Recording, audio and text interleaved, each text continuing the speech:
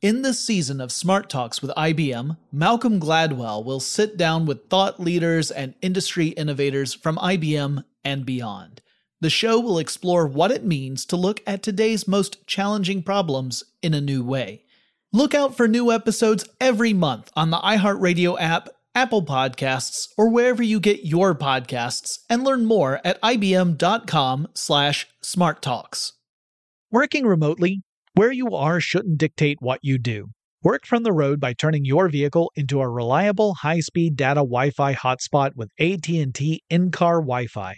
On the network that covers more roads than any other carrier, take your work on the road and AT&T will be there to keep you connected. Connect up to 10 devices and stream conference calls, finish up that presentation, or answer last-minute emails. Why wait? Go to att.com/in-car Wi-Fi today for free trial eligibility. Based on independent third-party data, number of devices varies by manufacturer. Always pay careful attention to the road and don't drive distracted. Wi-Fi hotspot intended for passenger use only when vehicle is in operation. Compatible device and vehicle required. The best conversations I have with my colleagues are the ones that happen when no one is looking, when we're not 100% sure yet what to write. Hopefully, having conversations like this can help you figure out your own point of view. That's kind of our job as Washington Post opinions columnists. I'm Charles Lane, Deputy Opinion Editor. And I'm Amanda Ripley, a contributing columnist. We're going to bring you into these conversations on a new podcast called Impromptu. Follow Impromptu now, wherever you listen. When you think about the future, what kind of technology do you envision? Whatever the future holds, artificial intelligence will undoubtedly be at the heart of it all. Join Graham Class as he hosts Season 2 of Technically Speaking, an Intel podcast, and hear from the minds transforming healthcare, retail, entertainment, personal computing, and more with the help of AI. Tune in every other Tuesday and explore the latest technology that's changing our world today and creating a more accessible tomorrow. Listen to Technically Speaking, an Intel podcast on the iHeartRadio app, Apple Podcasts, or wherever you get your podcasts. Hello, everyone. This is Smart Talks with IBM, a podcast from Pushkin Industries, iHeartMedia, and IBM about what it means to look at today's most challenging problems in a new way. I'm Malcolm Gladwell.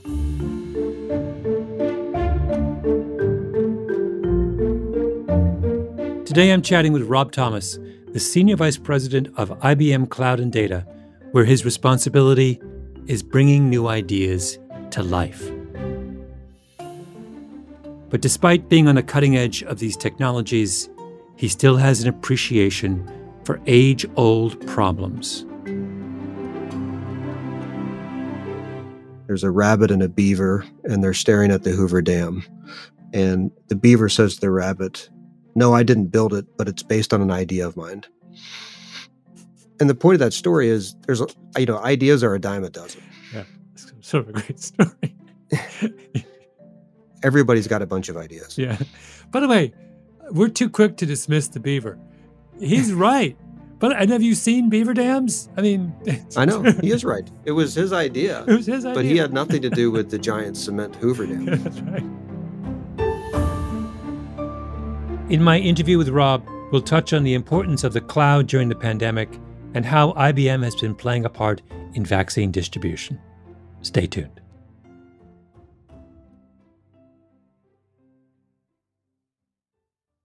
I, for one, had no idea about what it means to be the Senior Vice President of IBM Cloud and Data, so I asked Rob to break it down for me in layman's terms. We build software, and software is the lingua franca of our time. Anything that will get done in businesses and even interaction with consumers is going to be done with software. It's really the language of everything that's happening in the world. That's what we build. We are focused on doing that for businesses. So how long have you been at IBM? 20 years, or 21, I guess, to be precise. And I started in consulting. And then I moved into our semiconductor business, and I was doing consulting. And the moment that really changed my whole career was doing work with Nintendo, where we were designing the microprocessor for the Nintendo Wii. And I realized we're going to do this one time, but then they're going to be building software that will get copied billions of times and used by people all over the world. Maybe I'm not in the right business. And that really piqued my curiosity around software, which then led me to move into the IBM software business, where I've been for most of my career at this point. So I've been in software total 12, 13 years. Mm-hmm, mm-hmm. But you have seen, I'm guessing, so 12 years in software. Am I right in thinking that more has happened in those 12 years of software than happened in the entire history of software before that? Is that a fair statement? Close. I'd say close. It's certainly the rate and pace of innovation has increased. Now, has there been an outcome? Maybe that's a different question. Yeah. But if you think about, software dates way back to even the first mainframe that we ever built in the 50s. So a lot of good things have been happening in software for a long time. But the rate and pace is a level that we've never seen. And that's certainly been what has accelerated in the last decade. Yeah. I mean, I remember my dad was a mathematician at the University of Waterloo. I remember coming home as a kid, going into his office and seeing stacks of computer cards. So in my lifetime, I have gone from looking at stacks of computer cards to something far more. So I mean, I am aware of just how fast this pace has gone. And it'll be different a year from now, right? That's how fast this is moving. Let's zero in on that a little bit. What's shifting right now? Imagine I'm a client and I come to you and I say, I want to be prepared for next year and the year after next. What should be at the top of my mind? Let me give you a quick story if you don't mind. There was a time in the US where you could not easily get from one city to another. And at that point, back in the 1950s, there was a decision that said, let's actually build the infrastructure to connect every city in America. And the result was 50 plus years of work, $400 billion, and we now have 48,000 miles of highways that connects all these cities. But the real impact is more profound than that, because you were able to eliminate traffic at intersections by building overpasses. There are all these second order businesses that were built, hotels, gas stations, the salty snacks that you buy in a gas station, fast food, rest areas. So an entire economy was built around the idea that the first step was just to connect all the cities in the US. And that's what's happening right now with software. It is connecting businesses and individuals in a way that we've never been connected before. And we are just at the beginning of all the second order effects that will come as a result of that. And the biggest problem in software, it's data. Just like you had all these disparate cities and you were building highways to connect those cities, every company has all these different data sets all over the place. And it's a really hard problem. But AI is not going to be a reality for businesses until the data problem is solved. Mm-hmm. That's one thing that I spend a lot of time on right now. Dig in for a moment into that meaning of that phrase, the data problem. I think every individual wants any company they interact with, whether it's their local bank or a restaurant or the local cleaners, whatever it may be, they want that business to know them. It's the whole idea of when you had towns where there was just one general store and the owner knew you, they knew what you wanted. I think everybody wants that level of engagement. And that is what software enables. And the basis of that is data. And the biggest problem every business faces today is, how do I understand my data, what it tells me about my customers, what it tells me about my products? So this is fundamentally about how do we live in a better way. You're talking about that I'm a big company and I have different sets of data and they're all in different places and they don't speak to each other and I can't combine them and make sense of them. Is that what you mean by the data problem? Correct.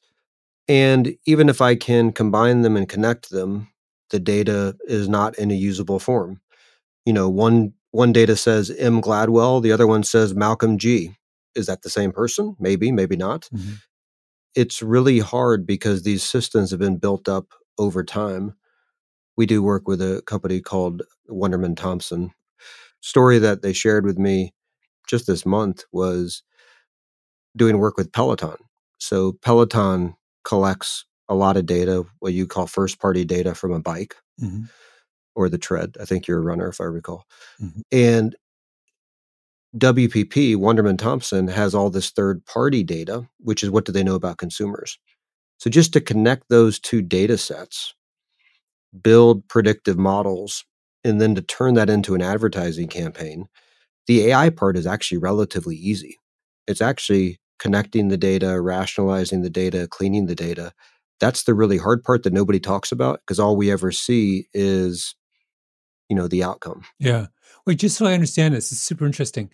So let's imagine you, Rob, are a Peloton user. And so we have a data stream that comes from the bike, which says that you bike, let's just say I'm going to flatter you, an hour and a half a day at some insane pace. And neither of which are true, but keep going. I did do a half hour today, but it was a very slow pace, I got to tell you. But so I'm looking at your whatever it is I'm collecting. I'm assuming Peloton collects a lot of sort of physiological and use data from the bike.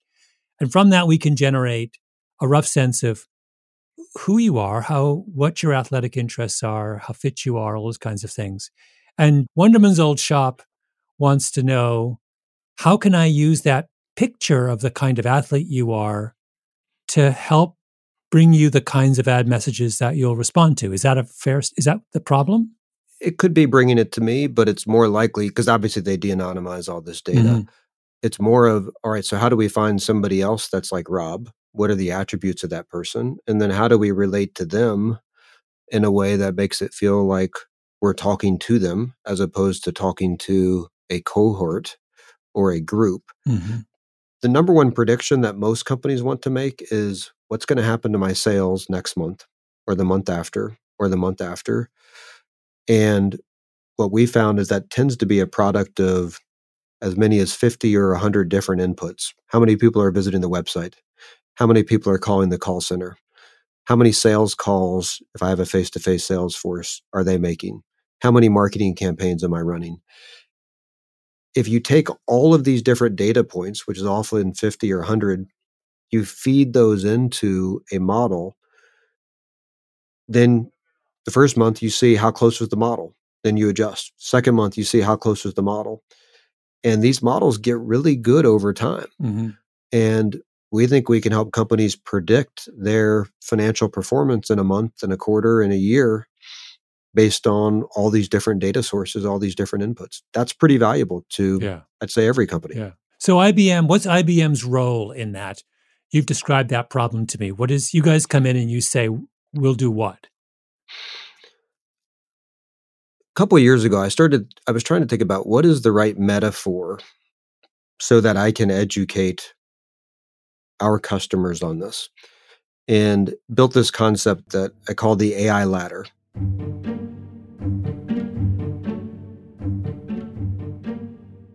So think of it as steps that you take up a ladder towards AI. The bottom rung is collect data. So you have to be able to collect all your data. I'll use a library analogy. This is just, you have to get books. You have to get books into the library. That's collecting. Next is you have to organize that data. And back to the library analogy, that's the card catalog. So where are all the different data sets? I might have 5 copies of the same data. How do I know that's the same copy? Maybe one's checked out, maybe one's on microfilm. These are actually all problems that exist in businesses. Mm-hmm. So you've got to collect data. You've got to organize data. Then you have to analyze the data. So you're actually starting to do data science, machine learning. In the library metaphor, that's where you're displaying your bestseller list or you're displaying, popular magazine titles. And then the top of the ladder is what I call infuse. So then how do you take those models and infuse them into a business process? So it's those 4 steps to the ladder. You have to collect, organize, analyze, infuse. We build software that helps customers with each of the rungs of that ladder, helps them do the collection. We actually build what we call a data catalog to help you organize your data. So we help them with all rungs of that ladder because ultimately, then you've probably heard of IBM Watson. That is our AI platform. Once you've done those things, you can use AI and get really great outcomes. Imagine if someone from the White House came to you and said, we're about to do something we've never done in this, or haven't done in this country for 70 years, which is try and vaccinate everybody in the shortest possible time. We have multiple sets of 3 and eventually probably 4 or 5 different kinds of vaccines being administered by tens of thousands of local municipalities to people who have a wide-ranging set of risk factors, urgency, pre-existing conditions, go on, on and on and on and on and on.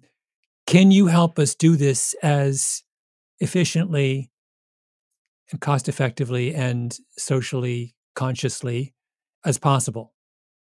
Is that a kind of task that you're talking about? Now, that is in part as much a logistics problem as it is a data problem. Let me describe to you one of the data problems, though, that exist around this, because we're doing the work with CVS on the COVID vaccine rollout. Oh, you're in the middle of this. Yes. And so if you're CVS, where you're actually administering, their biggest problem is everybody has a question.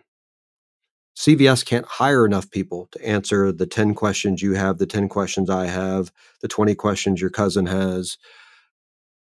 They came to us and said, can we use AI to respond to all the inquiries we're getting and actually help route people to where they can figure out they can get the vaccine when they're eligible? So we built an AI agent for them that is now dealing with the vaccine rollout every day. That starts with data. They have a place that they store data about different questions. We've got models that we have trained on language, meaning we can understand different types of questions, what's really inferred versus implied versus what is stated. That's a real data problem. That's where we've spent majority of our time looking at this current situation. Yeah. So when you say it's a data problem, meaning that you started by trying to anticipate, by looking at the data and using that to try and anticipate all the possible questions that someone might ask. Is that what you mean? Correct. Yes. And then training a machine learning model based on those inputs so that when the question was asked, we had a high probability of giving the right answer. Yeah. How long did it take you to build that system? Now, this is the wonders of modern software. To your question on acceleration, we did this in 45 days. Are you serious? Yeah. It's insane. How many people worked on it? 25, 30, somewhere in that realm. It's not a huge group. Wow. The other thing about systems like this is you hope it's really good on day 1, but you know for sure it's going to be better on day 10. It's going to be better again on day 20. These are learning systems. They do get better over time. And the thing is with the really difficult problems, and this is why I like to talk about AI as giving humans superpowers. Most people want to say it replaces humans. I actually think it gives them superpowers, because in these cases, you start to move the harder problems to the humans. And so therefore your customer satisfaction goes up because people are getting their problems resolved. Would you ever get to 100%? Probably not, because there's always going to be something that's too difficult for the AI to handle. But I think you can keep moving it up for sure. Yeah. Or maybe, given what you've just said, would it be more fair to say you don't want to get to 100, that you want to reserve a certain category of problem for a human-to-human interaction, because that might be ultimately more satisfying to the questioner?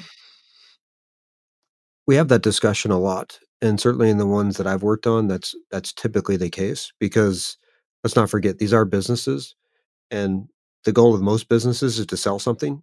So sometimes the best way to sell something is to really help somebody with their problem and then show them how your other product can make their life even easier. When you think back in the cases that you have kind of problems that that your group has been asked to solve at IBM of the last couple of years, what was the hardest? I don't know that I could name a single thing that's harder than others. The ones that are the most time consuming, things like regulatory compliance. If you're a bank, you've got a lot of different regulations that you have to live up to. And it's easy to help build AI that can make loan decisions, yes or no, good idea, bad idea, eliminate bias from that decision. That's very doable. Am I compliant with the regulations of where that individual is based because they're in a zip code or they're in a state, they're in a country? Those problems get really difficult because you're kind of connecting, reams of legality to a day-to-day business process. Those get really difficult. Mm-hmm. Has any customer ever come to you with a problem that you guys said we can't solve that? We are way too curious to ever give up that easily. Yeah. It's more of, it's the cheap, fast, and good triangle. If you've heard that, Mm-hmm. You only get two of those. Do you want it cheap and fast? It's probably not good. If you want it good and fast, it's probably not cheap. If you want it cheap and good, it's probably not fast. I think all of these situations come down to that triangle. Mm-hmm. Mm-hmm. So you have a group of people who work on these kinds of problems. And I'm curious, what do you look for when you're bringing someone onto that team? Is there a set of skills associated with dealing with this area of the application of AI to these very complicated data fields? Is there a specific set of skills that are crucial and rare, hard to find? The skill that's easy to test for is, do you have the technical ability? Do you understand Python? Do you understand machine learning? Mm-hmm. You can kind of see from somebody's body of work and what they've studied, do they have that skill? The part where it gets harder is the empathy question. Can you actually understand a situation, understand a user, and empathize with what they're trying to do, such that you're not just building a model for a robot, you're actually building this for a human on some end? That one's harder to test for. And then the third one is, I would just call it curiosity. How widely read is somebody? Do they understand business problems? Because those kind of softer skills, those make a huge difference when you're solving these kind of problems. So it's easy to test for the first. The other two are a little harder to test for. And the best data scientists in the world have all three of those. Let's talk about the cloud. I see this word, hybrid cloud. I don't know what it means. So can you start by telling me what it means and then fit this into the conversation we've been having? So any company that's been around for more than 3 years, maybe 5, they've got somewhere that they keep their data and they keep the different technology that they have. And in many cases, that's in their office or that's in a data center right near their office.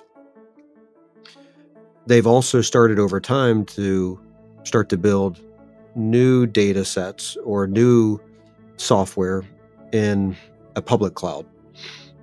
Something something inside of IBM Cloud or Amazon Web Services or Microsoft Azure. Mm-hmm. The minute that you have more than one environment, you have a hybrid cloud, mm-hmm. whether you know it or not.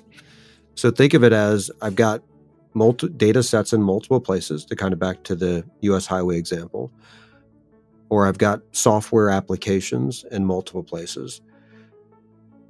You have to get that to act like a single technology environment. That is the essence of hybrid cloud, which is I can manage that as a single environment. The average company now has 5 different environments cloud-wise.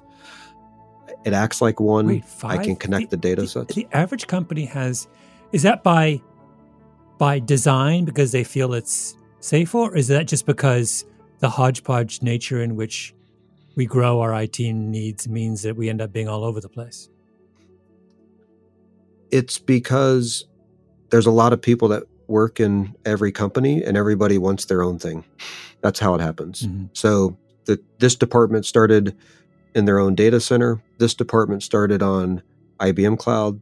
This department wanted a CRM system from Salesforce. This department wanted to use Azure. It's human nature. People just go do what they want to do. And you wake up one day and you realize, hey, we've got a lot of different cloud environments. And so if you're storing your customer data with Salesforce and you've got these 3 other environments, how do you get the customer data to inform, what you're doing in the other parts of your business? That's a hybrid cloud problem. Yeah. And how hard of a problem is that? I mean, as a total naive outsider, I would have said, oh, surely all these cloud businesses would have made it really easy to share stuff in one place with stuff you've got in another place. Is that not true? Unfortunately, the opposite is true, because for the pure play public cloud providers, the incentive was actually the opposite. It's Hotel California for them. You can bring your stuff in, but you can check in, but you will never let you check out. Mm-hmm.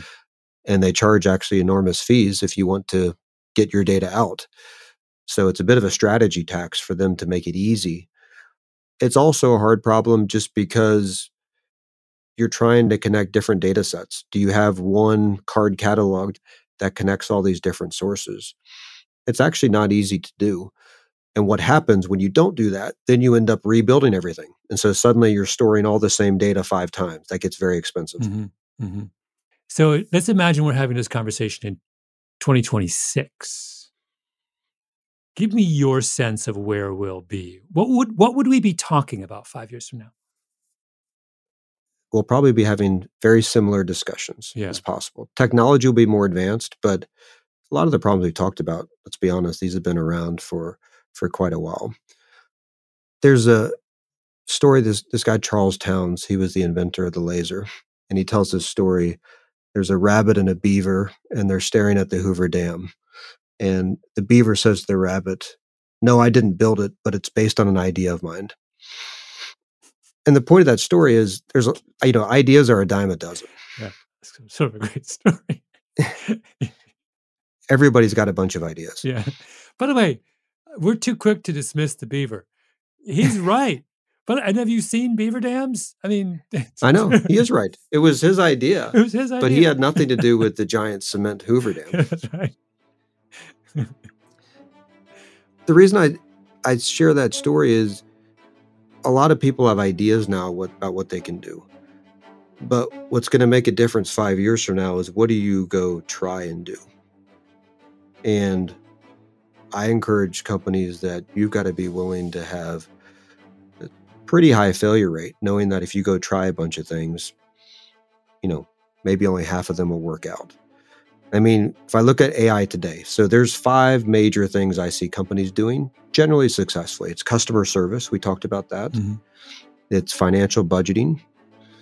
It's regulatory compliance. We talked about that. That one's a little harder. It's employee experience, hiring, that type of thing. And it's using AI to run their IT systems. So using software to run the systems. Those are the 5 big things today.